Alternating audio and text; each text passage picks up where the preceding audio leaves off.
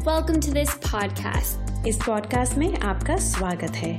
We are excited to learn from God's Word हम परमेश्वर के वचन से सीखने के लिए बहुत उत्साहित हैं and to see its transforming power in our life and through it in everything around us.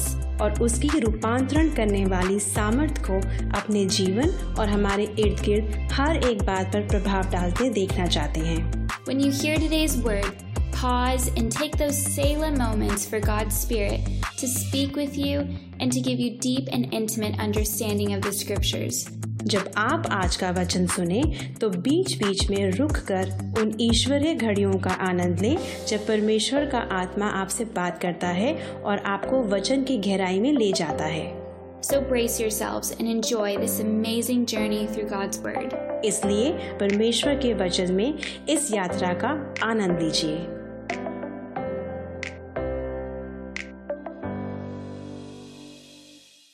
The message that I want to share today is called the reality of righteousness. तो जो संदेश आपके बीच में आज मैं लाना चाहता हूँ वो है धार्मिकता की असलियत, उसकी हकीकत। So we understand what is righteousness तो हम समझते हैं धार्मिकता क्या है and how do we attain it. और कैसे उसमें हम जीते हैं, उसको प्राप्त करते हैं। Amen? All right.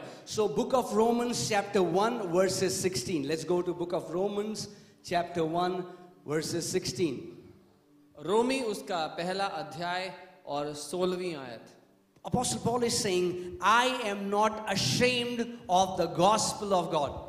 और प्रेरित पौलुस कहते हैं कि मैं शर्माता नहीं हूं, मैं शर्मिंदा नहीं हूं परमेश्वर यीशु मसीह के सुसमाचार के कारण। He is not ashamed of gospel of Christ. वो यीशु मसीह के सुसमाचार से शर्माता नहीं है।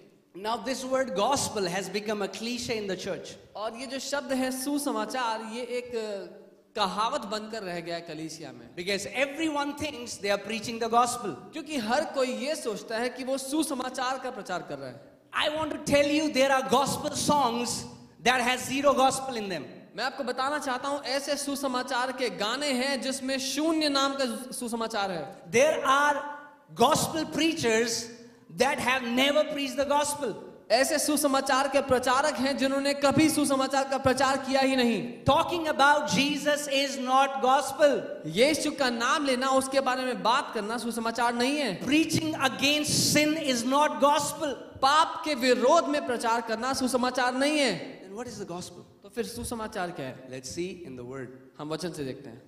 For it is the power of God unto salvation. क्योंकि यीशु मसीह का सुसमाचार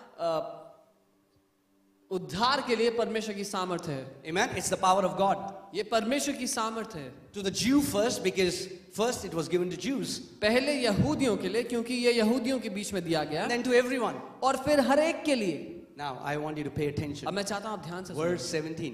17वीं आयत। For in it, what is in the gospel? The Bible is telling us what is in the gospel. और बाइबल हमें बता रही है कि सुसमाचार के अंदर क्या है। For example, I tell you, this is a bottle of water. मैं बोलता हूँ ये पानी की बोतल है। Because in it, क्योंकि इसके अंदर there is water. पानी है। Amen. So in the same manner, Paul is explaining what is the gospel. और वैसे ही पौलुस समझा रहे हैं कि सुसमाचार क्या है। So he's saying, for in it, और the वो कहते हैं- righteousness of God is revealed. और वो कहते हैं क्योंकि इस सुसमाचार के अंदर परमेश्वर की धार्मिकता प्रकट होती है। Hallelujah. That means any version of gospel that does not reveal the righteousness of God is no gospel at all. इसका मतलब सुसमाचार का कोई भी स्वरूप जो परमेश्वर की धार्मिकता को प्रकट नहीं करता वो सुसमाचार नहीं है। Let me tell you something. मैं कुछ बता दूं। Some people will be angry when I say it, but कुछ that's the reality. कुछ लोग बहुत नाराज होंगे जब मैं कहूंगा, लेकिन ये हकीकत है। The church that is always telling you what you should do is anti-gospel. वो कलीसिया जो हमेशा आपको ये सिखा रही है कि आपको क्या करना है, वो सुसमाचार के विरोध में है। If you do this, then you will become this is the voice of Satan in the garden. अगर तुमने ये कर लिया तो तुम ये बन जाओगे।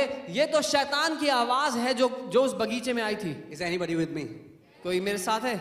The Bible says in Genesis 1:27, God said, let us make man in our own image and likeness. उत्पत्ति 1:27 परमेश्वर ने कहा आओ हम मनुष्य को हमारे स्वरूप और समानता में बनाते हैं. So Adam and Eve were like God. सो आदम और हवा पहले से ही परमेश्वर के जैसे थे. But Satan told them, if you will eat the fruit, you will become like God. लेकिन जब शैतान उनसे बात करने के लिए आया तो कहा अगर तुमने ये फल खा लिया तब तुम परमेश्वर के जैसे बन जाओगे. If you will not speak lie, you will be like Jesus. If you will not speak lie, you will be like Jesus. अगर तुम झूठ नहीं बोलोगे तो तुम यीशु के जैसे बन If जाओगे. you will do more charity, you will be like Jesus. अगर तुम ज्यादा दान करोगे तो तुम यीशु के जैसे बन If you जाओगे. will obey, you will be like Jesus. अगर तुम बातें मानोगे तो यीशु के जैसे बन जाओगे. It looks awesome from the outside, बाहर से बहुत अच्छा दिखाई देता है, but this is what religion is. लेकिन यही तो धर्म है. Religion is the enemy of the gospel. धर्म सुसमाचार का दुश्मन है. This year I have, call it a resolution, whatever you want to call it, but I am going to go full force with what gospel really is. इस साल मैंने ठान लिया है कि मैं पूरे दम से जो सुसमाचार है उसके पीछे जाऊंगा. I don't care what you think about me. I don't care what Delhi preachers think about me. The gospel is the gospel and should be preached in its purity. मुझे परवाह नहीं कि आप मेरे बारे में क्या सोचें या दिल्ली के प्रचारक मेरे बारे में क्या सोचें, लेकिन सुसमाचार जो सुसमाचार है वो उसकी पवित्रता में बताया जाना चाहिए. Religion thrives in 3 Ds. धर्म इन 3 बातों में घमंड करता है या इनमें जीता है, इनमें जिंदा है. There are 3 Ds in religion. धर्म में 3 D है जैसे भैया बता रहे हैं. The first is doing. पहला है करना. Doing. करना. Religion is all about doing. क्योंकि धर्म में सब कुछ करने को बताता You है. have to do this, ये करना है, then you have to do फिर that, वो करना है, then you have to do that. फिर ये करना है. Okay? The second D in the religion is distance. और दूसरा D है दूरी. Oh, I feel away from God. तो मुझे परमेश्वर से दूर महसूस Yeah, होता you है. are in a religion, that's हाँ, why. क्योंकि आप धर्म में हो इसलिए. The second D is distance. दूसरा जो D है वो है Oh, दूरी. I have not read my Bible for 3 days. I feel away from मैंने Jesus. 3 दिन से अपनी बाइबल नहीं पढ़ी, अब यीशु से दूर महसूस हो Oh, रहा I है. have not prayed for some days. I feel away from मैंने Jesus. कितने दिन से प्रार्थना नहीं करी, अब मुझे दूर महसूस हो रहा है परमेश्वर से. What was the first D? पहला D क्या था? Doing. करना. And that doing is never enough. और वो काम करना कभी भी खत्म नहीं होता. That doing, your fasting is never enough. आप कितना भी उपवास कर लो वो काफी नहीं है. Your giving is never enough. कितना भी दान दे दो, कितना भी दे दो, काफी नहीं है. No matter what you're doing for the kingdom is never enough. आप राज्य के लिए कुछ भी कर लो काफी नहीं है. Because we think when we will do these things, then we'll become like this. क्योंकि हमें लगता है जब हम ये सब करेंगे तब हम ऐसा बनेंगे. And the third D of the religion is denial. One day you think if your acts are not right, Jesus is going to deny you. और जो तीसरा डी है धर्म का वो ये है कि आपको लगता है अगर आपकी हरकतें सही नहीं थी तो एक दिन यीशु मसीह आके आपको ठुकरा देगा. I will say, I never knew you. वो कहेगा कि मैं तुझे कभी नहीं जानता. Right? Has anyone heard this? किसी ने सुना है? Right? Guys, have you heard this? क्या आपने सुना When है? Jesus comes back, your life is not right. जब You will यीशु say, वापस आएगा अगर आपकी जिंदगी सही नहीं है तो depart from me, workers of iniquity. I never knew you. वो कहेगा मुझसे दूर हटो पापियों, मैं तुम्हें कभी नहीं जानता था. Scriptures taken out of context. क्योंकि जब वचन को मुद्दे से बाहर खींच लिया जाए, Never read the Bible out of context. कभी भी बाइबल को मुद्दे से बाहर ना पढ़े. Right? When you take it out of context, जब आप मुद्दे से बाहर उसको and when लेंगे you only read the text, और केवल क्या लिखा है वो पढ़ेंगे, then the only thing that is remain is con. Your con. तो जो बचता है वो धोखा है. Are you getting what I'm saying? So the gospel is about the righteousness of God. सुसमाचार परमेश्वर की धार्मिकता के बारे में है. See, just think about this. In the garden, there was a fall. Adam fell in the garden. इसके बारे में सोचिए. आदम की वाटिका में आदम गिर गया. And the Bible says, for by one man's disobedience, all were made sinners. और बाइबल कहती है कि एक व्यक्ति की बात ना मानने के कारण सारी मनुष्य जाति पापी ठहरी। Are you getting what I'm saying? Who disobeyed? Who became sinners? किसने बात नहीं मानी थी? आदम ने। और पापी कौन बना? सब के सब। That's not fair, ये सही नहीं है, right? है कि And नहीं? what did we do? हमने क्या किया था? A great granddaddy disobeyed. एक पर दादाजी ने गलती करी थी। Everyone became sinner. हर कोई पापी बन गया। And now listen to this. और ध्यान से सुने, I'm going to say something amazing. मैं कुछ अद्भुत कहूंगा। Guys, are you ready? तैयार हैं? No matter how good deeds you do, you will still be a sinner. और उसके मुताबिक फर्क नहीं पड़ता था आप कितने अच्छे काम करते, फिर भी एक व्यक्ति पापी ही रहता। Is that true or not? क्या ये सच था कि नहीं? So Adam sinned, आदम ने पाप किया, but no matter how good we do, पर फर्क नहीं पड़ता हम कितने अच्छे काम कर लेते, then also we are a sinner. तब भी हम पापी थे। That's how we preach the gospel, right? यही सुसमाचार है। Your good works are like ऐसे ही- filthy rags before God. ऐसे ही प्रचार किया जाता है ना सुसमाचार के, तुम्हारे अच्छे काम परमेश्वर के सामने फटे चिथड़े मैले Right? चिथड़े। Which is true. ये सच है। So Adam's sin was so powerful that no amount of good works can break the sin in us. आदम का जो वो पाप था वो इतना भारी पड़ा मनुष्य जाति पे कि आप कितने भी अच्छे काम कर लेते, कोई भी धर्मी नहीं था। But now Christ's sacrifice लेकिन अब क्या हुआ? अब यीशु मसीह ने बलिदान दिया, made us righteous. हमें धर्मी बना दिया। But लेकिन- if you do any wrong thing, लेकिन you will अब lose. अगर तुमने कोई बुराई की तो What? क्या? Is the sacrifice of Jesus so cheap? क्या यीशु मसीह का वो बलिदान इतना सस्ता है? Is it so weak compared to the sin of Adam? आदम के पाप से क्या यीशु मसीह का बलिदान इतना कमजोर है That no matter how much good works we would have done, we were still sinners. जब आदम के पाप के अधीन हम कितने भी अच्छे कर्म कर लेते फिर भी पापी थे, Why don't we bring the same logic here? तो फिर यही बात यहाँ पे लागू क्यों नहीं हो सकती? That means, इसका मतलब okay, I am not advocating sin. I am preaching the purity of gospel. मैं पाप करने को बढ़ावा नहीं दे रहा, लेकिन मैं सुसमाचार की पवित्रता बता रहा हूँ। No amount of bad works can break your righteousness. कितने भी बुरे कर्म, कितने भी पाप एक व्यक्ति को अधर्मी नहीं कर सकते जब उसने यीशु को पा लिया तो। Let me say it this way. मैं इस तरह से कहूंगा, If the salvation that Christ offered is so cheap अगर जो उद्धार यीशु ने हमें दिया वो इतना सस्ता है that one mistake and I can lose it, then it is not worth preaching. I will go back and do my job.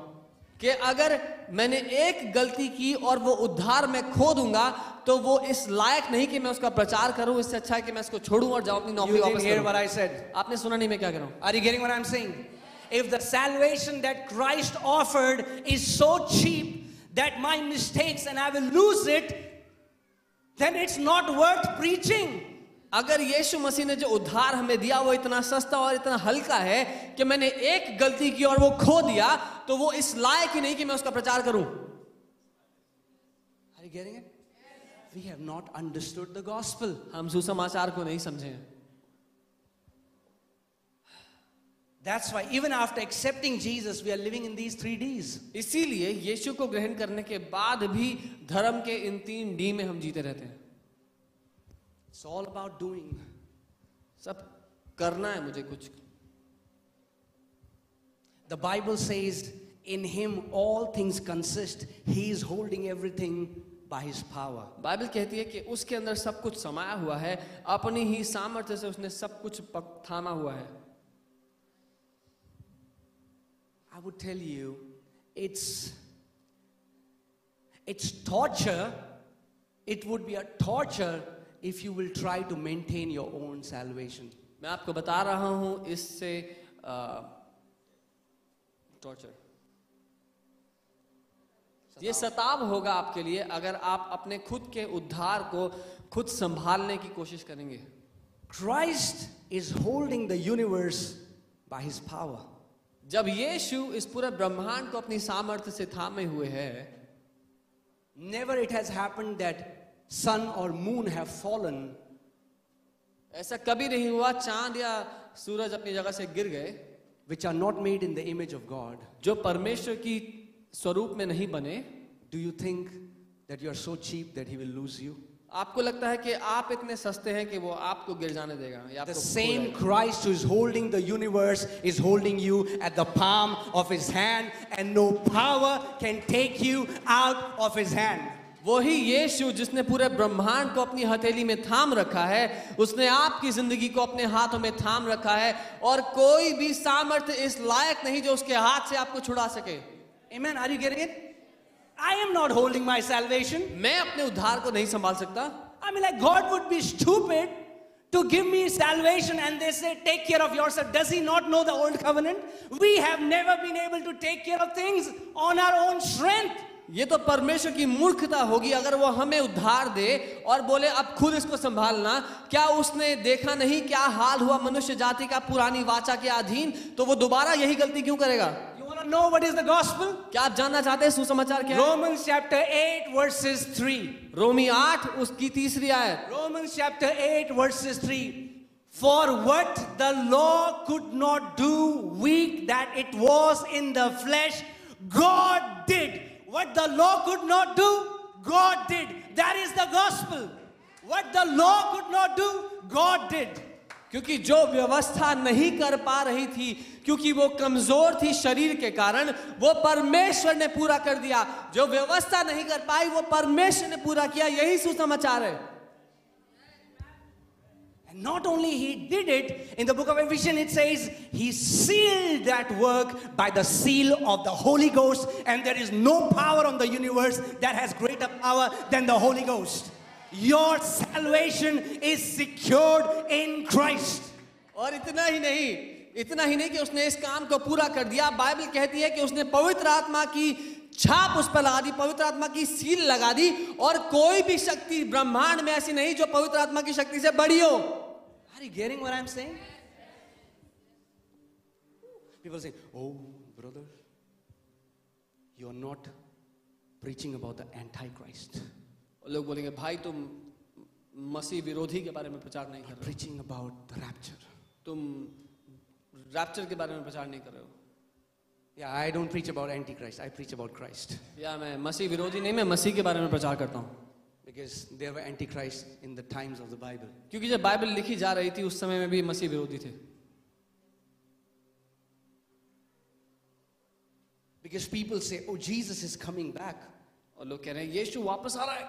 And the believers who are not right with God, He will leave them behind. Have you heard it? Left behind? There's even a movie. इस पे एक picture भी बनी है कि जब यीशु वापस आ रहा है तो वो विश्वासी जो सही काम नहीं कर रहे उनको यीशु मसीह पृथ्वी पे छोड़ देगा। So Jesus comes back. सो यीशु वापस आता है। Now, how do you know a believer is right or wrong? By their works, right? आपको कैसे पता कोई विश्वासी सही जी रहा है या नहीं? उनके कामों से है ना। So believers who are doing good works, तो वो विश्वासी जो अच्छे काम कर रहे थे, Jesus says, I know you. यीशु बोलता है मैं तुम्हें जानता हूँ। मेरा प्यारा सोना बेबी. And the believers और वो विश्वासी who are not walking perfectly, जो सिद्धता से नहीं चल रहे He थे, says, Hut! वो उनको लात मार देता है। Is that the kind of Jesus we serve? क्या ये वो यीशु है जिसकी हम सेवा करते हैं? Let me ask you one question. मैं आपसे एक सवाल If पूछता in हूँ। the end, अगर अंत में good works take people to heaven and bad works take people to hell, then what is different in Christ? Every religion teaches it. अगर अंत में मेरे ही अच्छे कर्म मुझे स्वर्ग ले जाएंगे और मेरे बुरे कर्म मुझे नरक ले जाएंगे, तो फिर क्या मसीह की जरूरत है? हर धर्म यही तो सिखा रहा है। I was glad being a Hindu. मैं अच्छा भला हिंदू था। There are more religious activities there. वहां पे और भी ज्यादा धार्मिक चीजें मैं कर रहा था। But knowing Christ is not about doing, knowing Christ is about being. लेकिन यीशु मसीह को जान लेना ये धार्मिक चीजें करने के बारे में नहीं, लेकिन यीशु मसीह की समानता में होने के का मकसद है उसका। Oftentimes I'm accused that I don't preach holiness. बहुत बार मुझ पे इल्जाम लगाया जाता है कि मैं पवित्रता नहीं सिखाता। Let me teach you the true holiness today. आज मैं आपको सच्ची पवित्रता सिखाना चाहता हूँ। If holiness is praying more, reading the Bible more, and fasting more, then the Pharisees and Sadducees were the most holy people in the times of Jesus. अगर पवित्रता, ज्यादा बाइबल पढ़ना, ज्यादा उपवास करना, ये सब है, तो यीशु के समय में, बाइबल के समय में फरीसी सबसे ज्यादा पवित्र लोग Is that true or not? But look at what Jesus called them. लेकिन एक बार सुनो तो सही, यीशु ने उनको बुलाया कैसे?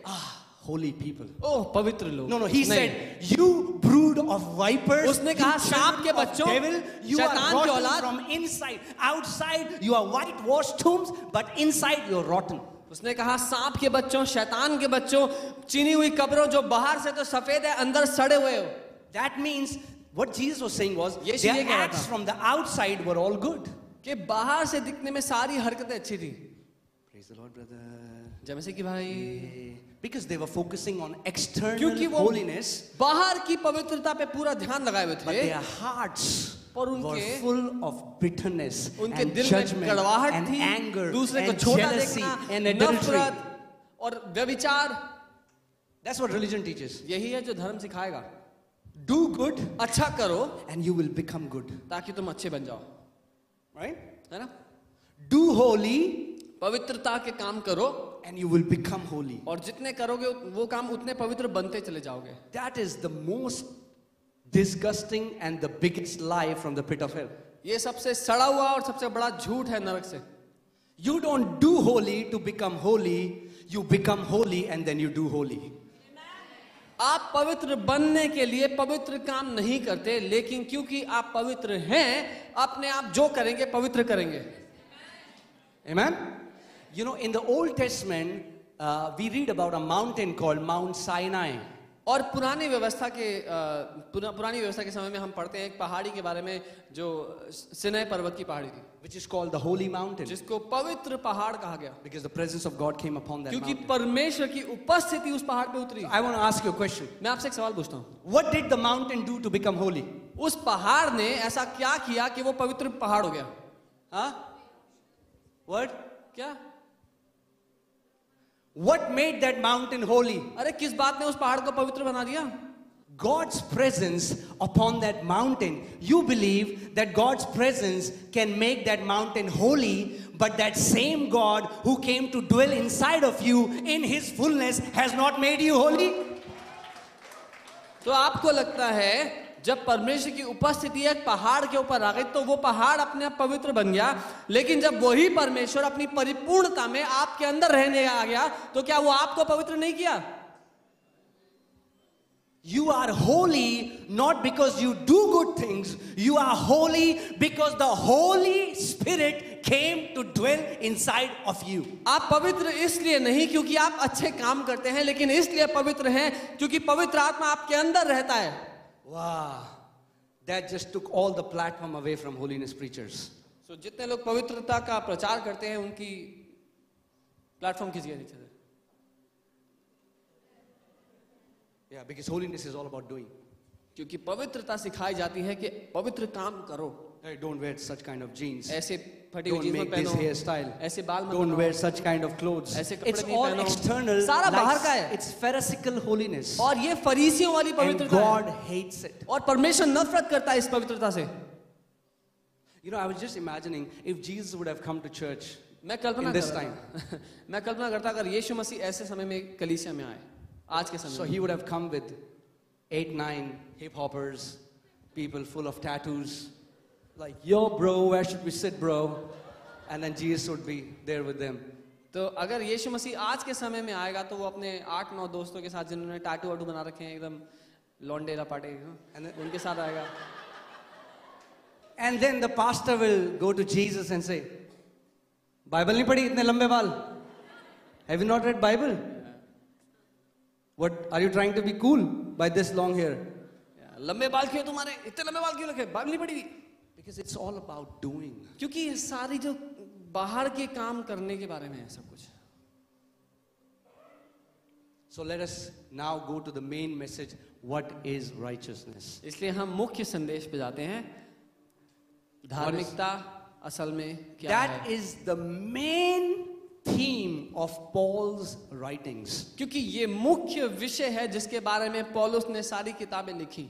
I'm sorry, it will appear as a bad news to you, but I want to tell you the truth. If you don't have the revelation of righteousness, all you are in a religion called Christianity. मैं आपसे माफी चाहता हूँ, हो सकता है आपको बुरा लगे, लेकिन मैं बताना चाहता हूँ, अगर आपको नहीं पता धार्मिकता क्या है, अगर आपने सुसमाचार की उस धार्मिकता को नहीं जाना, तो आप एक धर्म में हैं जिसका नाम ईसाई है। I don't care how many years you are in मुझे परवाह नहीं आप You are कितने in साल a से, religion. क्योंकि आप एक धर्म में हैं, And religion is a bondage. और धर्म एक बंधन है। Are you getting what I'm saying? If you think if rapture happens today and I will go but this person will not go, you are a Pharisee. अगर आपको लगता है कि आज अगर रैप्चर हो गया, मैं तो चला जाऊंगा, ये बगल वाला छूट जाएगा, तो आप फरीसी हो। Oh, what will happen to this brother? Because you know what, he watches movies. अरे इस बेचारे का क्या He होगा? watches Marvel movies. ये तो मार्वल की पिक्चरें देखता है। That's the Pharisaical spirit that feels a person feels he's superior because he prays more, fasts more, read the Bible more. यही तो वह फरीसियों की आत्मा है, जिसके कारण एक व्यक्ति को लगता है क्योंकि मैं ज्यादा उपवास करता हूँ, ज्यादा बाइबल पढ़ता हूँ, मैं इससे ज्यादा पवित्र हूँ। In the book of Matthew, I'm just giving you an outline. We are going to go deeper. I'm praying, Lord, let this year, complete year, we'll just talk about righteousness.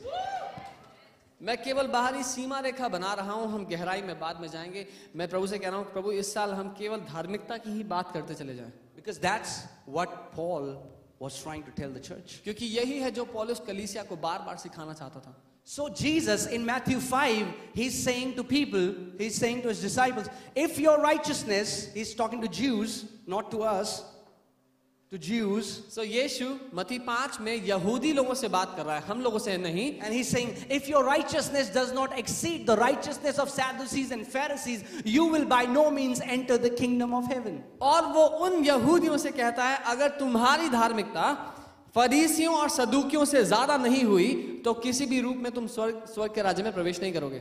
Amen? I think that's 4 or 5. I don't have the scripture right now, but that's okay. So, a Pharisee तो एक फरीसी would at least fast 2 to 3 times a day. At least thrice a week, I'm sorry. एक फरीसी कम से कम हफ्ते में 3 दिन उपवास करता, right? They would give tithe of cumin and what all? Spices. Yeah, all the spices. I mean, like whatever they get. तो वो जो कुछ खाते, जीरा, सौंफ, 5 सुपारी, सबका दशमांश देते। They had memorized all the 613 commandments of the law. It was in their mouth. उन्होंने व्यवस्था की पूरी जितनी 613, 636 जो भी आज्ञाएं हैं, वो सारी रट के अपनी जुबान पे रखी हुई थी। They were trying to obey the Lord to the dot. Are you getting what I'm saying? वो एक बिंदु तक परमेश्वर की बातों को पूरा करने की कोशिश कर रहे थे। So now Jesus is saying, और अब यीशु कह रहे हैं, your righteousness तुम्हारी धार्मिकता should be greater than them. इन फरीसियों की धार्मिकता से बड़ी होनी And I चाहिए। see some people posting this scripture on Facebook thinking they are super holy. They don't understand what Jesus was saying. और मैं कुछ लोगों को देखता हूँ जो फेसबुक पे इन आयतों को लिखते हैं, उनको लगता है कि वो बहुत पवित्र है, लेकिन वो समझे नहीं है यीशु क्या कहना चाह रहे हैं। So that means all of you should quit your jobs. इसका मतलब आप सब अपनी नौकरी छोड़ दें, Otherwise you all are going to hell. नहीं तो सबके सब नरक जाएंगे, Right? है ना? यही तो मतलब है, That's what Jesus said. यही तो यीशु ने बोला। If your righteousness does not exceed अगर the तुम्हारी righteousness, धार्मिकता you फरीसियों shall की by धार्मिकता से no नहीं, means enter the kingdom of heaven. तुम किसी भी तरह स्वर्ग के राज्य में प्रवेश नहीं करोगे तब तक। So that means if a Pharisee fasts 3 times, you should fast 4 days a week. इसका मतलब एक फरीसी अगर 3 दिन उपवास करता है, तो एक यीशु के विश्वासी को कम से कम 4 दिन उपवास करना चाहिए हफ्ते में। If you went to the market, bought a packet of Lay's chips, you opened it, did you give that tithe to God? अगर आपने मार्केट में एक लेस चिप्स का पैकेट खोला, तो क्या उसमें से 10वां हिस्सा निकाल के दिया? I mean, like if they are giving it of cumin, you can. अगर वो सौंफ और जीरे का दे रहे हैं, तो आप तो हर चीज का दो। Are you getting what would happen? आप सोच रहे हो क्या हो जाएगा The जिंदगी? life will be sucked out from you. आपके जीवन में जिंदगी नहीं बचेगी। All you will become is prideful, hypocritical, arrogant jerks. और जो आप बन जाएंगे वो है ढोंगी, पाखंडी, घमंडी। Constantly comparing yourself with other people and thinking you are better than them because they are not doing what you are doing. जो निरंतर अपने आप की तुलना दूसरों से करके उनको तुच्छ समझते रहेंगे, क्योंकि मैं वो कर रहा हूं जो ये नहीं कर रहा है। So these guys, they feel proud because they think they are obeying the law. तो इन लोगों को घमंड महसूस होता है, क्योंकि उनको लगता है कि वो व्यवस्था को पूरा कर रहे हैं। And then Jesus comes. और फिर यीशु आता है. And Jesus increases the bar and makes it almost impossible. और यीशु इस बात की क्षमता, इसके स्तर को इतना ऊंचा उठा देता है कि वो असंभव हो गया अब. You know what he said? Let's go in the Bible. पता है उसने क्या कहा? अब देखते हैं. Yes. Matthew 5:29. मत्ती 5 उसका 29 पढ़ते हैं हम. If your right eye causes you to sin, अगर तुम्हारी दाहिनी आंख तुम्हें पाप करवाए, pluck it out. उसको उखाड़ दो. Stop right now. ये रुक जाओ. How many people here would say that through their eyes they have never sinned? Stand up, we want to worship you. कितने लोग हैं यहाँ पर जो कहेंगे अपनी आंखों से उन्होंने आज तक कोई गलती नहीं की, खड़े हो, हम आपकी आराधना करना चाहते हैं. You want to sing some songs, how great thou art. हम आपकी महिमा के लिए कुछ गाने गाना चाहते हैं कि आप कितने अद्भुत हैं, कितने. Anybody here who can stand up and say, my eyes have always been so holy, brother. I have never seen anything wrong with mine eyes. कोई है जो ये कह सकता है कि मेरी आंखें भाई हमेशा पवित्र है, मैंने कुछ भी गलत नहीं देखा? Anyone? कोई है? Then you all are hypocrites. तो आप सबके सब ढोंगी हो फिर. Because you all have two eyes, you have not plugged it out. आप सबके पास दो आंखें हैं, किसी ने भी उखाड़ के बाहर नहीं निकाली. Why are you not obeying Jesus? क्यों यीशु की बातें नहीं मान रहे? Didst thou takest the words of Jesus lightest? क्या तुम यीशु के वचनों को हल्का समझते हो? What is he trying to do here? क्या कहना चाह रहे हैं यहाँ पे? He's trying to tell Sadducees and Pharisees वो सदूकियों फरीसियों को ये कह रहा है that God's standard is too high to get. They can never get it by their own works. कि परमेश्वर का जो स्तर है पवित्रता का वो इतना ऊंचा है कि सब कुछ कर लो तब भी नहीं मिलेगा. Because if we take this scripture for the church, क्योंकि अगर ये बात यीशु ने कलीसिया के लिए कही है, then we don't have to go outside to heal others. All the lame and mute and blind will be in the church. तो हमें बाहर जाके बीमारों के लिए प्रार्थना करने की जरूरत नहीं, क्योंकि सारे अंधे लंगड़े सारे चर्च में होंगे. Even all the pastors would be like this. सारे पासबान भी ऐसे ही होंगे. Is that true or not? ये सच है कि नहीं है? All the people who preach this and talk about holiness are hypocrites. सारे लोग जो ये बातें सिखाते हैं और पवित्रता की बात करते हैं ढोंगी हैं. Because you can never become holy by your doing. क्योंकि आप कुछ भी कर लो पवित्र नहीं बन सकते. Because Jesus never said, if your eyes causes you to sin for 100 times, maybe you're living a perfect life. One wrong thing you saw with the eyes, according to Jesus, pluck off your eyes. क्योंकि यीशु ने ये नहीं कहा जब तुम्हारी आंख 100वीं बार गलती करे, चाहे आप सिद्ध जिंदगी जी रहे हो, पहली गलती और आंख उखाड़ दो. Right? So all the people will come to church like this. Then nobody would care how many people come to church. तो सब लोग कलीसिया में ऐसे आएंगे, किसी को नहीं पता होगा कलीसिया में कितने लोग आते हैं. I mean, like church will be a blind school. कलीसिया एक अंधों की पाठशाला बन जाएगा. Okay, Jesus doesn't stop there. Let's go further. यीशु यहाँ रुकते नहीं है, आगे देखते हैं.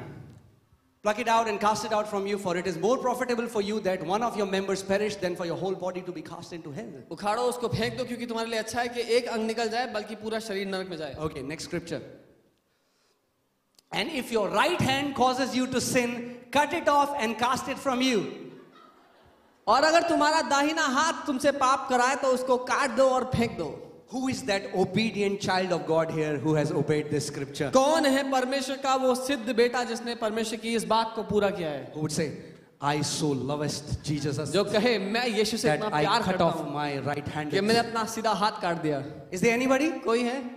See, that's what I'm saying. The biggest hypocrisy in people who preach holiness. देखिए सबसे बड़ा ढोंग उन लोगों में है जो पवित्रता का प्रचार करते हैं. Romans 1:17. I want to show you something. रोमी 1:17 वहाँ कुछ देखना चाहते हैं. For in it the righteousness of God is revealed from faith to faith. क्योंकि इसमें परमेश्वर की धार्मिकता प्रकट हुई है विश्वास से विश्वास तक. I never used to understand this scripture. पहले मैं कभी इस बात को समझा नहीं था. What faith to faith? ये विश्वास से विश्वास तक क्या है? What Bible is saying is, Bible ये कह रही है it starts from faith ये विश्वास से इसकी शुरुआत होती है and it completes at faith. और विश्वास पे ही ये बात पूरी होती But है. the way we preach it in the churches, it starts from faith but finishes at works, which is a false gospel. लेकिन कलीसिया में जो सिखाया जाता है वो ये है कि शुरुआत तो उद्धार मिलता तो विश्वास करके है, लेकिन उद्धार पूरा तब होगा जब अच्छे काम करोगे, जो कि झूठ है. Because Jesus is the author and the perfecter of our faith. He starts it and he's the one who finishes it. You start your journey by the righteousness of God, you finish your journey by the righteousness of God, not by your own works. क्योंकि यीशु ही है जो हमारे विश्वास का गढ़ने वाला और उसको परिपूर्ण करने वाला है। आप जो अपनी यात्रा शुरू करते हैं विश्वास करके करते हैं और उसको पूरा भी विश्वास से ही करते हैं, कामों से नहीं।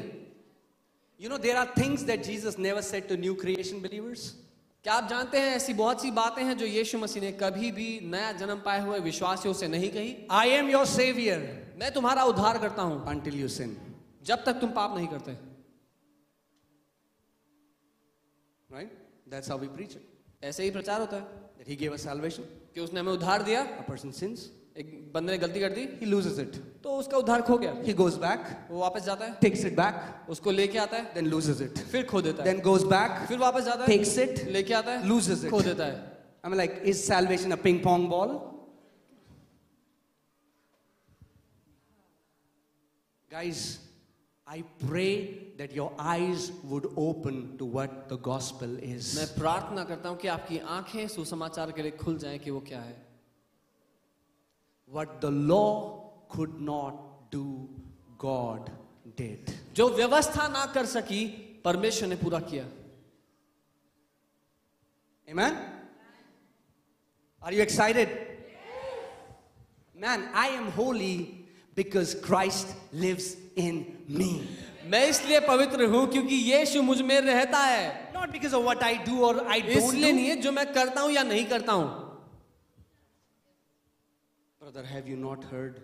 Be holy. Exactly. Do you even read the Bible? It says, be holy. It never says, do holy. But all you talk about in holiness is doing. भाई क्या तुमने नहीं पढ़ा कि पवित्र हो जैसे मैं पवित्र हूँ। हाँ, वो पवित्र होने के लिए कहता है, पवित्र करने के लिए नहीं कहता है। Are you getting what I'm saying? And if God would have said, be holy, it was nice. It was like, oh, yeah, we can be holy. But he says, be holy as I am holy. अगर परमेश्वर ने कहा होता कि पवित्र बनो तो अच्छा था, हर कोई अपने स्तर तक पवित्र हो जाता, अपने कामों से पवित्र बनता। लेकिन परमेश्वर ने कहा उतने पवित्र बनो जितना मैं हूं। So I want to ask you a question. तो मैं आपसे सवाल पूछता हूं, How many chapters of Bible can you read in a day so that you become holy like God? एक दिन में बाइबल के कितने अध्याय पढ़ोगे कि परमेश्वर के जैसे पवित्र बन जाओ?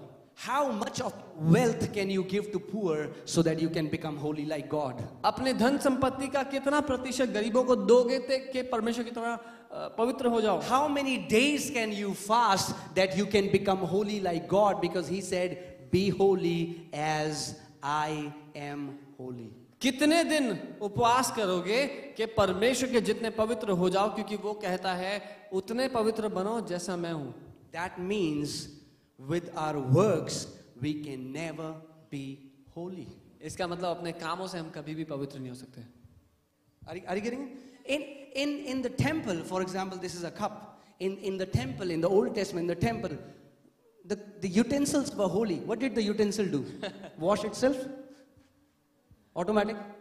पुराने नियम में जो बर्तन थे मंदिर में वो पवित्र कहलाए गए, वो पवित्र कहे गए। क्यों? कि ऐसा क्या किया था बर्तनों ने? Tell me. बताइए। They were trying to pour some water on the cup. It's like, no, I'm fasting today. Please don't pour water on me. I'm on a dry fast. वो कप में पानी डालने लगे तो कप ने बोला कि आज पानी मत डालो, आज मेरा सूखा उपवास है। No water today. आज पानी नहीं। Why did we call those utensils holy? क्यों उन बर्तनों को पवित्र कहा गया? Because they were separated to be in the house of the Lord. क्योंकि वो अलग किए गए परमेश्वर के घर में रखे जाने के लिए। Holiness or the word holy simply means set apart. पवित्रता का साधारण रूप से मतलब है अलग किया गया हुआ। Are you set apart? क्या आप अलग किए गए हैं? Obviously, yes. बिल्कुल Because हाँ। God lives inside of you. क्योंकि परमेश्वर आपके अंदर रहता है। And if you are set apart from the world, you are holy. और जब आप दुनिया से अलग किए गए हो तो आप पवित्र हो। Come on, say it after me. I am holy. मेरे साथ बोलिए, मैं पवित्र हूँ। Not because of what you have done. इसलिए नहीं जो आपने किया है, Because you have become the dwelling place of God. Do you think God will dwell in unclean places? लेकिन इसलिए क्योंकि आप परमेश्वर के रहने का स्थान बन चुके हो। आपको लगता है परमेश्वर गंदी जगह पे रहेगा? I'm telling you, for this year, इस साल के लिए you will get brainwashed. आपका दिमाग धो दिया जाएगा। You will be brainwashed by the blood of Jesus.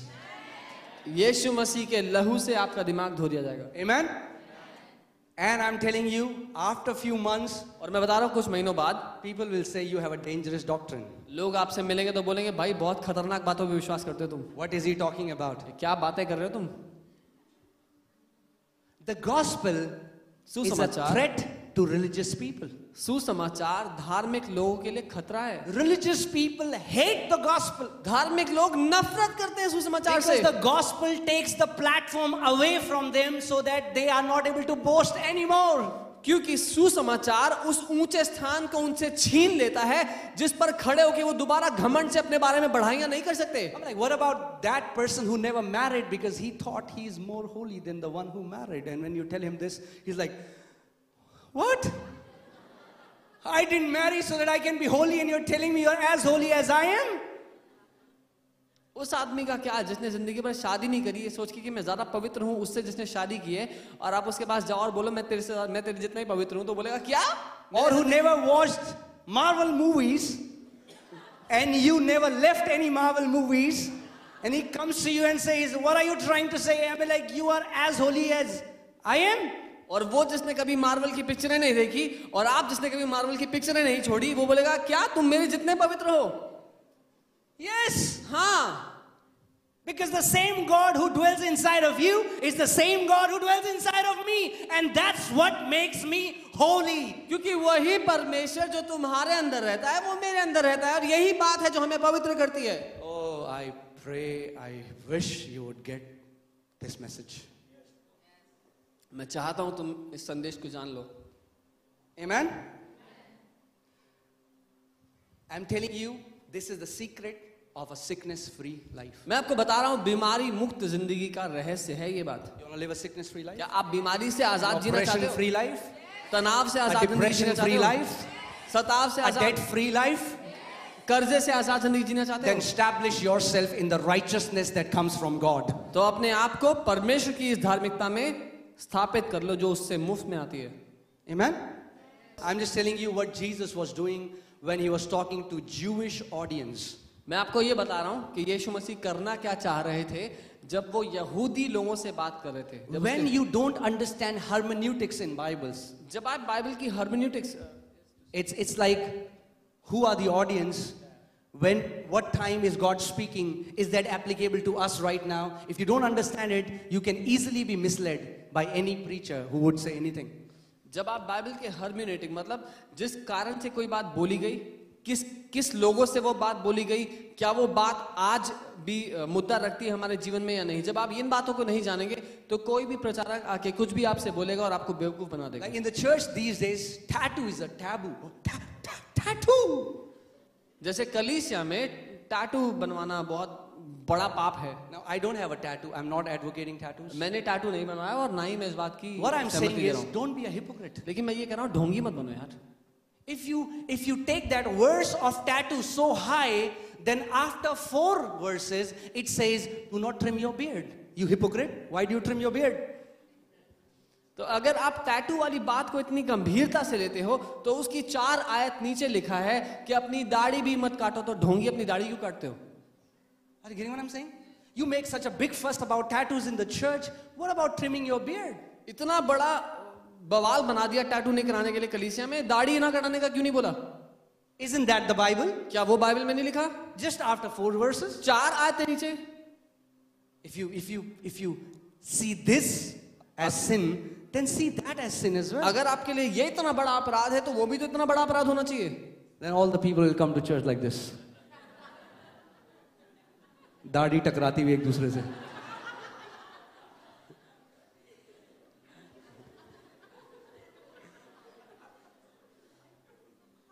And the same book of Leviticus says, God hates mixture. Do not wear any clothes in which there are mixture. और Levi व्यवस्था की पुस्तक कहती है कि परमेश्वर को मिश्रण से नफरत है, तो वो कपड़े ना पहने जिसमें मिश्रण हो। So according to that scripture, all of us have sinned right now. तो इसके मुताबिक हम सब के सब पापी हैं अभी। But you will say, no, no, brother. लेकिन आप बोलेंगे नहीं भाई, I am wearing a t-shirt which says 100% cotton. मेरी टी शर्ट पे लिखा है 100% cotton. You know, one of our very good friends, Sachin, he has a garment industry and he says, there is no t-shirt as 100% cotton. हमारे एक बहुत अच्छे दोस्त हैं गारमेंट इंडस्ट्री में और वो कहते हैं कि ऐसी कोई टी शर्ट ही नहीं है जो सच में 100% कॉटन हो. This false teaching of external holiness will kill you and it will never be enough no matter what you do. ये जो झूठी शिक्षा है बाहरी पवित्रता की आपकी जान ले लेगी और कभी भी काफी नहीं होगा, आप कुछ भी कर लो. When you will think, oh man, I've done all the 10 things, then we'll pring, 2 more. You have not done this. जब आपको लगेगा कि ये 10 बातें जो मुझे दी गई थी मैंने पूरी करनी है, तो 2 बातें और आ जाएंगी, वो भी करनी है. But I'm telling you from my life, what happens when you start believing you are holy, you start to do holy. जो मेरे जीवन के साथ हुआ मैं आपको वही बता रहा हूँ. जब आप इस बात को जान लोगे कि आप पवित्र हो पहले से, अपने आप पवित्रता के काम आपके जीवन से निकलने लग जाएंगे. Your doing flows from your being. क्योंकि जो कुछ आप करते हो उस बात से उत्पन्न होता है जो आप हो. Okay, so when Adam sinned, okay, let's come back to the main foundation. I'll keep on repeating these things because I want you to be grounded on righteousness. मैं इन बातों को दोहराता रहूंगा क्योंकि मैं चाहता हूं आप जड़ पकड़ लो धार्मिकता में. So what is righteousness? क्या है धार्मिकता? What is righteousness? क्या है धार्मिकता? The righteousness means the right standing before God. धार्मिकता का मतलब है परमेश्वर के सामने उसके समान ओहदे में उसके सामने खड़े होना. It is that ability, that nature, so that you can stand before God without any sense of inferiority, without any sense of condemnation, and without any sense of fear. ये वो स्थान है जहां आप परमेश्वर के सामने वैसे खड़े होते हो जहां आपको उससे कुछ भी हीन भावना महसूस नहीं होती, ना ही आपको उससे डर लगता है, ना ही कोई दोष अपने अंदर महसूस होता है, लेकिन आप उसको अपने समान, अपने बराबर समझते हो, अपने बराबर देख सकते हो. You know, like your father, not like barabar as in, you know, you have a right standing with God. जहां आप अपने पिता के सामने जैसे खड़े हैं उस तरह से, Like Adam had. जैसे आदम के पास थी, Like Adam had. जैसे आदम के पास थी. So God would come तो परमेश्वर आते and they would chit chat. और वो गप्पे मारते. Do you think when God would come to the garden, Adam will do? God would say, Adam, and like, oh, riba gara bandana mose gala badr ke dana mane. Adam wasn't doing that. ये नहीं था कि जब परमेश्वर आते तो आदम घुटनों पे आके अन्य भाषा में बोलने लगता. And then when he seen God coming, oh, rebo sandana mara. Adam wasn't. He had a right standing before God. आदम ये सब नहीं कर रहा था, लेकिन उसकी वो अपने स्थान, अपने सही स्थान को जानता था परमेश्वर के सामने. But look at what happened when sin came. लेकिन देखिए क्या हुआ जब पाप आया तो. Adam fell from that rightful place. आदम अपने उस सही स्थान से गिर गया. No more he could stand before God without any sense of inferiority. He felt terrible sin. That's what we feel. That's what many Christians feel. They feel we are nobody. We are because they have not understood righteousness. और अब वो अपने आप को वैसा महसूस नहीं कर रहा जहां परमेश्वर ने उसको रखा, वहां बनाया था, लेकिन अपने आप को परमेश्वर से तुच्छ समझता है और डरता है परमेश्वर से. और ऐसे ही बहुत से मसीह हैं जो अपने आप को कहते हैं जी हम कुछ भी नहीं हैं. So what is the first thing that happened when sin came? तो वो पहली क्या चीज हुई जब पाप आया तो? Adam ran away from God. आदम परमेश्वर से दूर भागा. And now he thought, I am no more worthy to stand before him because I am naked. I need to hide my nakedness. और अब उसको ये लगा कि अब मैं इस लायक नहीं कि मैं परमेश्वर के सामने खड़ा हो सकूं क्योंकि मैं नंगा हूं. अपने इस नंगेपन को मुझे ढांपना पड़ेगा. And then he started to make an apron of leaves. और वो पत्तों से अपने कपड़े बनाने लगा. That's religion. और यही धर्म है. First thing he thought, if he will do something, then maybe he can stand before God. क्योंकि उसको लगा अगर मैं ये कर लूंगा तो मैं परमेश्वर के सामने खड़ा हो सकता हूँ. That's what people think. I was talking to a friend who was a Christian. He said, I don't touch the Bible because I'm not holy. और यही है जो लोग सोचते हैं. मैं एक मित्र से बात कर रहा था जो मसीह परिवार से है. उसने कहा कि मैं बाइबल को छूता नहीं क्योंकि मैं पवित्र नहीं हूँ. And that is why so many young people don't come to church. और इसीलिए बहुत से जवान कलीसिया नहीं आना चाहते. Because from the pulpit all we preach is sin. Don't do this, don't do that. क्योंकि Sin. पुलपिट God will से lead you. Doing, distance, and denial. क्योंकि पुलपिट से यही सिखाया जाता है कि ये मत करो, वो मत करो, पाप पाप पाप, तुम पापी हो। क्योंकि हम करने के बारे में, परमेश्वर से दूरी के बारे में, और परमेश्वर आपको ठुकरा देगा, इन तीनों के बारे में सिखाता है। Sometimes some youth will come to me and say, "Bhaiya, you know what? I feel so far from God." कई बार कई जवान मेरे पास आके कहते हैं कि मुझे बहुत दूर महसूस होता है परमेश्वर से। And the Holy Spirit will be saying, "Hello, you went far. I'm here." और पवित्र आत्मा उनको बुला करके कह रहा होगा कि मैं तेरे साथ तो हूँ। Do you know the olden temple in the Old Testament was worth of $45 billion? क्या आप जानते हैं वो पुराना मंदिर जो था वो $45 बिलियन का बना था? How much? Too much. बहुत ज्यादा। I mean, a calculator will show E. $45 billion. $45 billion का। But God left that temple because He found you more worthy. लेकिन परमेश्वर ने उस मंदिर को छोड़ दिया क्योंकि उसको आप ज्यादा अच्छे लगे। Are you getting what I'm saying? He left that temple and came to dwell inside of you and said, "I am never going to leave this temple. I will be with my house forever." और वो मंदिर छोड़ के उसको आप ज्यादा योग्य लगे, इसीलिए आपके अंदर आ गया रहने के लिए, और आके कहता है मैं कभी भी अपने इस मंदिर को नहीं छोड़ूंगा और हमेशा इसमें बना रहूंगा। Somebody came to me, "Oh, bhaiya, they are building third temple in Jerusalem." कोई मेरे पास आके कहने लगा कि यरूशलेम में तीसरा मंदिर बना रहे हैं भैया। God isn't going to third temple. प्रभु तीसरे मंदिर में रहने नहीं जाएगा। Are you getting what I'm saying? समझ रहे हैं? God isn't going to third temple. प्रभु नहीं You जा रहा। are His everlasting abode. You are His everlasting abode, church. आप उसका हमेशा का, उसका अनंत का स्थान है कलीसिया। Hallelujah. I'll say one more thing and then we'll close. But we'll go through hardest passages in the Bible and you will see how people preach exactly opposite to what the Bible says. और हम सबसे कठिन आयतों को Bible से देखेंगे और आपको मालूम होगा कैसे लोग वचन के विरोध में, वचन जो कहता है उससे उल्टा प्रचार करते हैं। Like Paul says that if I would still please man, I would not be a servant of Jesus Christ. जैसे पौलुस कहते हैं अगर मैं अभी भी मनुष्य को प्रसन्न करता हूं तो मैं यीशु मसीह का सेवक नहीं हूं। And then they say, these preachers who don't talk about holiness, who don't talk about sin, they are pleasing men. But you know what Paul was doing? Why he said, I don't want to please men? Because at that time, it was cool to preach the law. It was exactly opposite to what we think. और आज कई लोग कहते हैं कि ये लोगों को खुश करने के लिए पवित्रता का प्रचार नहीं करते, पाप का प्रचार नहीं करते, उसके दूसरे आगमन का प्रचार। और पौल उस समय में बिल्कुल उल्टा, क्योंकि उस समय में व्यवस्था के बारे में सिखाना बहुत अच्छा माना जाता था, लेकिन पौलुस उससे उल्टी बात कह रहा था जो आज हो रहा है उससे। He was like, I don't want to please men. Right now, if I start teaching, I will have much more pastor friends. If I start preaching, hey, it's all about fasting and your long prayers, I will gain many friends. Because I preach this, people don't like me, but I don't care. I don't want to please men. I want to be faithful to the gospel that God has given me.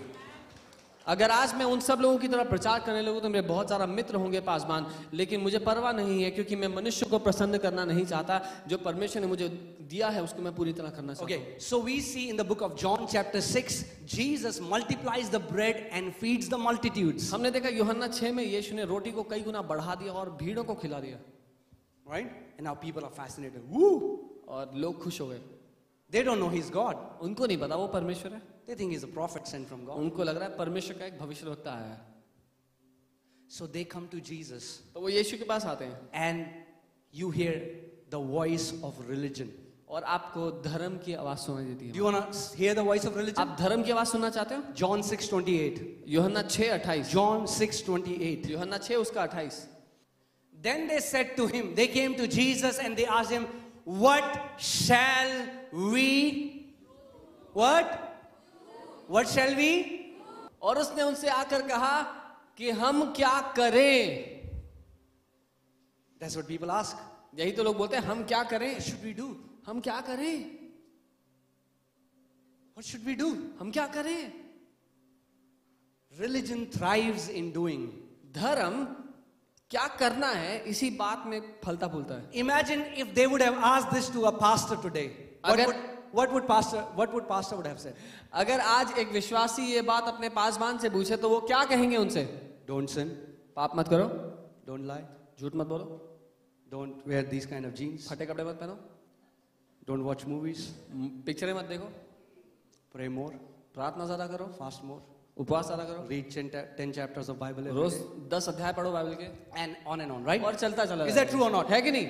That's what they will do, right? यही तो है जो Any करेंगे man वो। would go to a pastor or ask anyone, they'll say, da da da da da da, you have to do these 10 things. कोई अपने पासवान के पास जाएगा, पूछेगा तो वो बोलेंगे ये 10 चीजें And करनी then है। you can work the work of God. और फिर आप परमेश्वर के कामों को करेंगे ऐसा करके। Let's see what Jesus said. हम देखते हैं यीशु मसीह ने क्या बोला। 29. 29।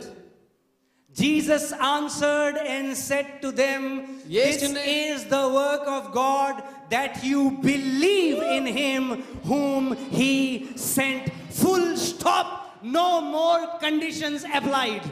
यीशु ने उनसे उत्तर दिया कि परमेश्वर का काम ये है कि तुम उस पर भरोसा करो जिसे उसने भेजा, पूर्ण विराम, इसके बाद कुछ नहीं करना। What Jesus, they are asking about what should they do? क्या यीशु, ये लोग पूछ रहे हैं कि करना क्या है? That's the doing in the new covenant. It's believing in the Lord Jesus Christ. यही करने की आवश्यकता है नए नियम में, नई व्यवस्था में, कि यीशु मसीह को मान लेना, उसको ग्रहण कर लेना। Are you getting what I'm saying? Full stop. बात खत्म। You won't see in the Bible downstairs. It's asterisk. Conditions applied. उसमें स्टार बन के कंडीशन अप्लाई नहीं लिखा हुआ, शर्तें लागू। Yeah.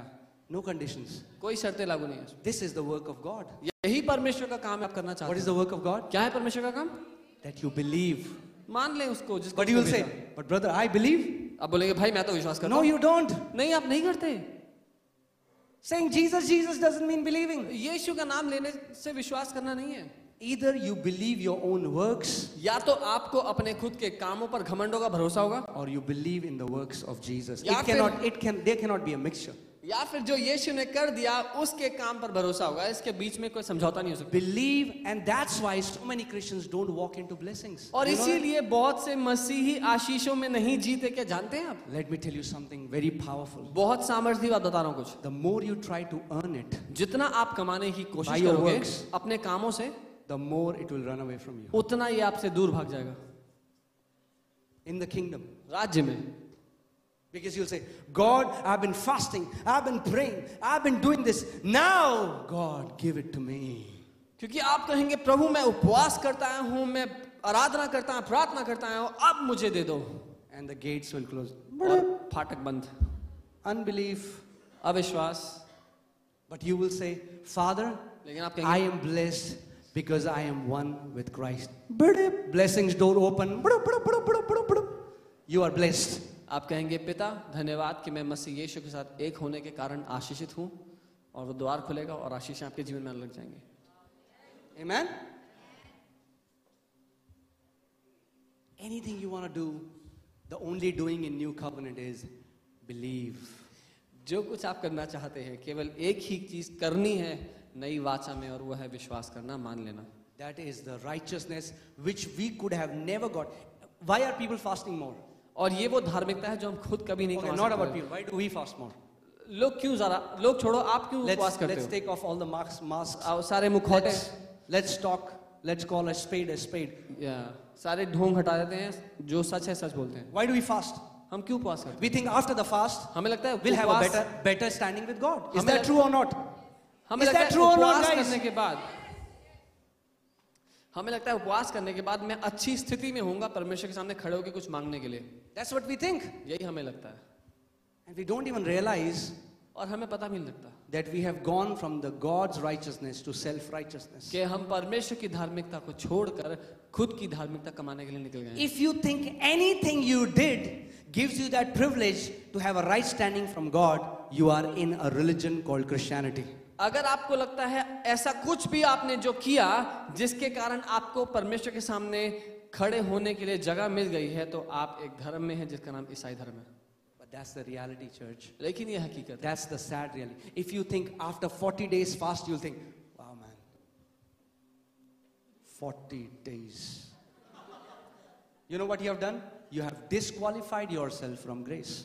आप जानते हैं, अगर आप कहते हैं कि मैंने 40 दिन उपवास किया परमेश्वर इसलिए मैं मांगने आया हूँ, बाइबल कहती है कि आपने अपने आप को उसके अनुग्रह से बाहर कर दिया है. The Bible says in the book of Galatians that you who try to justify yourself by the works of the law, you have fallen from grace and you have been cut off from Christ. गलातियों की पुस्तक कहती है, तू जो अपने आप को अपने कामों के द्वारा धर्मी ठहराना चाहता है, तूने अपने आप को मसीह के अनुग्रह से गिरा दिया और यीशु से कट कर अलग हो गया है. You know what happens when you cut yourself off from Christ? आपको पता है क्या होता है जब कोई अपने आप को यीशु से अलग काट लेता है? The same life that is flowing in Christ stops flowing in you. जो जीवन यीशु में बह रहा है वो आप में बहना बंद कर देता है. And then you get frustrated. और फिर आपको परेशानी होती I है. am fasting more than this guy and I am fasting more than that guy and he's prospering and he's getting blessed. Why am I like this? मैं इससे ज्यादा उपवास कर रहा हूँ, मैं उससे ज्यादा प्रार्थना कर रहा हूँ, लेकिन ये दोनों क्यों सफल हो रहे हैं, मैं क्यों नहीं हो रहा?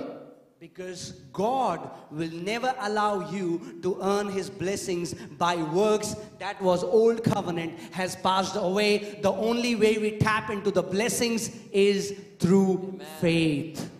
क्योंकि परमेश्वर कभी भी आपको अनुमति नहीं देगा उसकी आशीषों को कमाने की अपने कामों के द्वारा, क्योंकि ये पुरानी व्यवस्था थी जो चली जा चुकी है, लेकिन अब विश्वास ही के द्वारा आप परमेश्वर की आशीषों को पा सकते हैं. Even let me say it this way. मैं ऐसा कहूंगा, If you think that God should prosper you because you gave too much somewhere, and today I was thinking it for myself, man. I was like, whoa, the only reason he should give me is because I'm his son. Because I'm his son. That's it. Not because how big checks I have written. अगर आपको लगता कहीं ना कहीं अगर आपको ये लगता हो, आज मैं यही सोच रहा था कि परमेश्वर मुझे और समृद्ध करे क्योंकि मैंने बहुत दिया है, तो उसका कहीं ना कहीं भरोसा आपका अपने ऊपर है. लेकिन परमेश्वर मुझे समृद्ध करे उसका एक ही मकसद हो, क्योंकि मैं उसका बेटा हूं.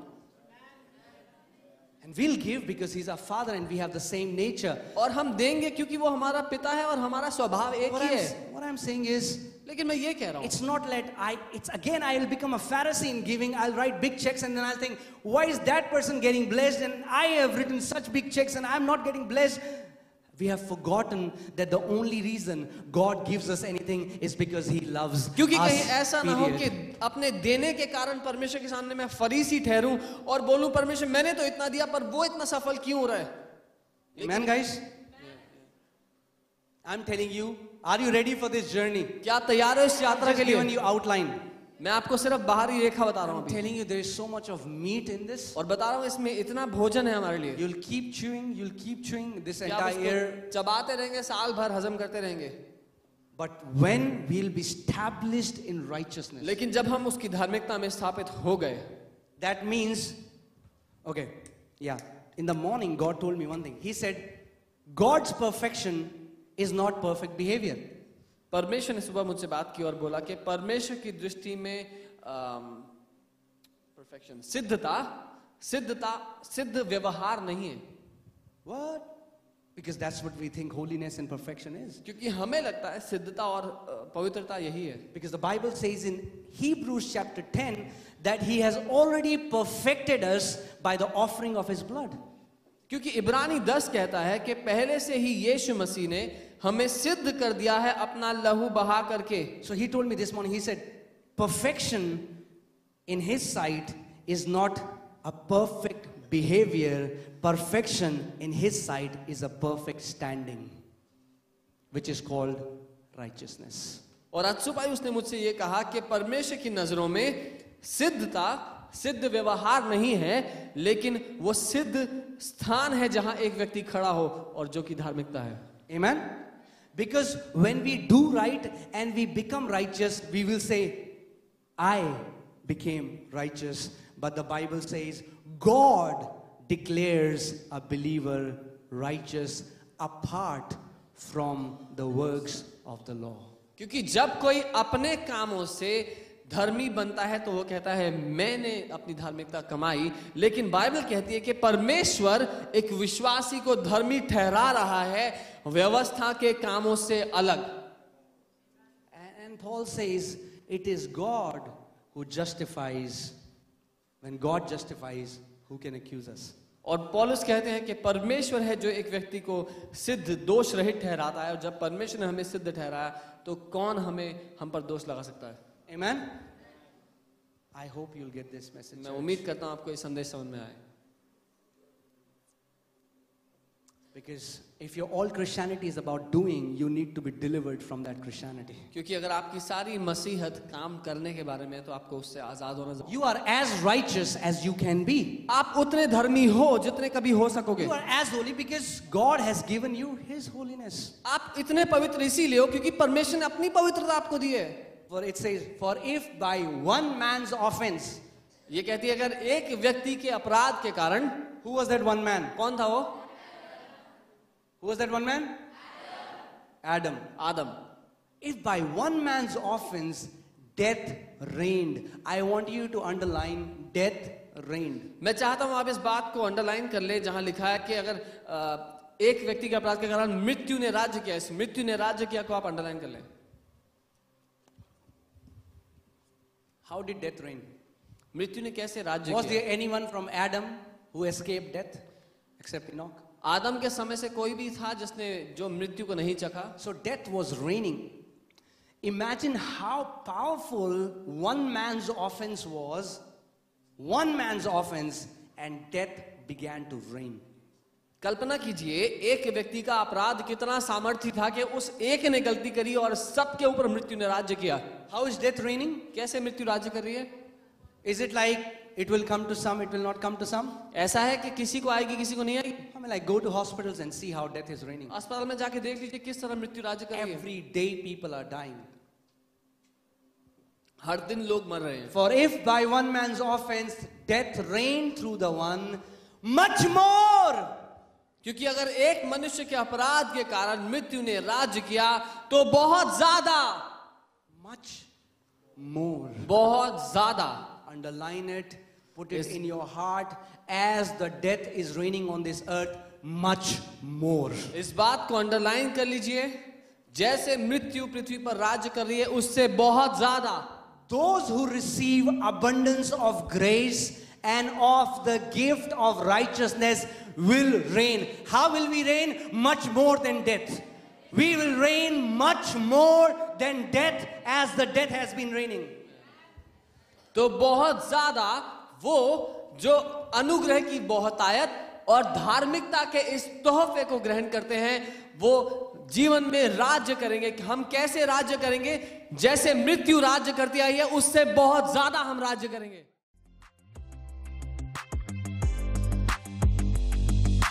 Thank you for tuning into our podcast. We hope you had an amazing time. Check out more podcasts on our channel for a rich diet of God's Word. हमारी पॉडकास्ट सुनने के लिए धन्यवाद। हम आशा करते हैं आपका समय आशीषित रहा। परमेश्वर के वचन की भोजन की अच्छी खुराक के लिए आप हमारे चैनल पर दूसरे पॉडकास्ट भी सुनें।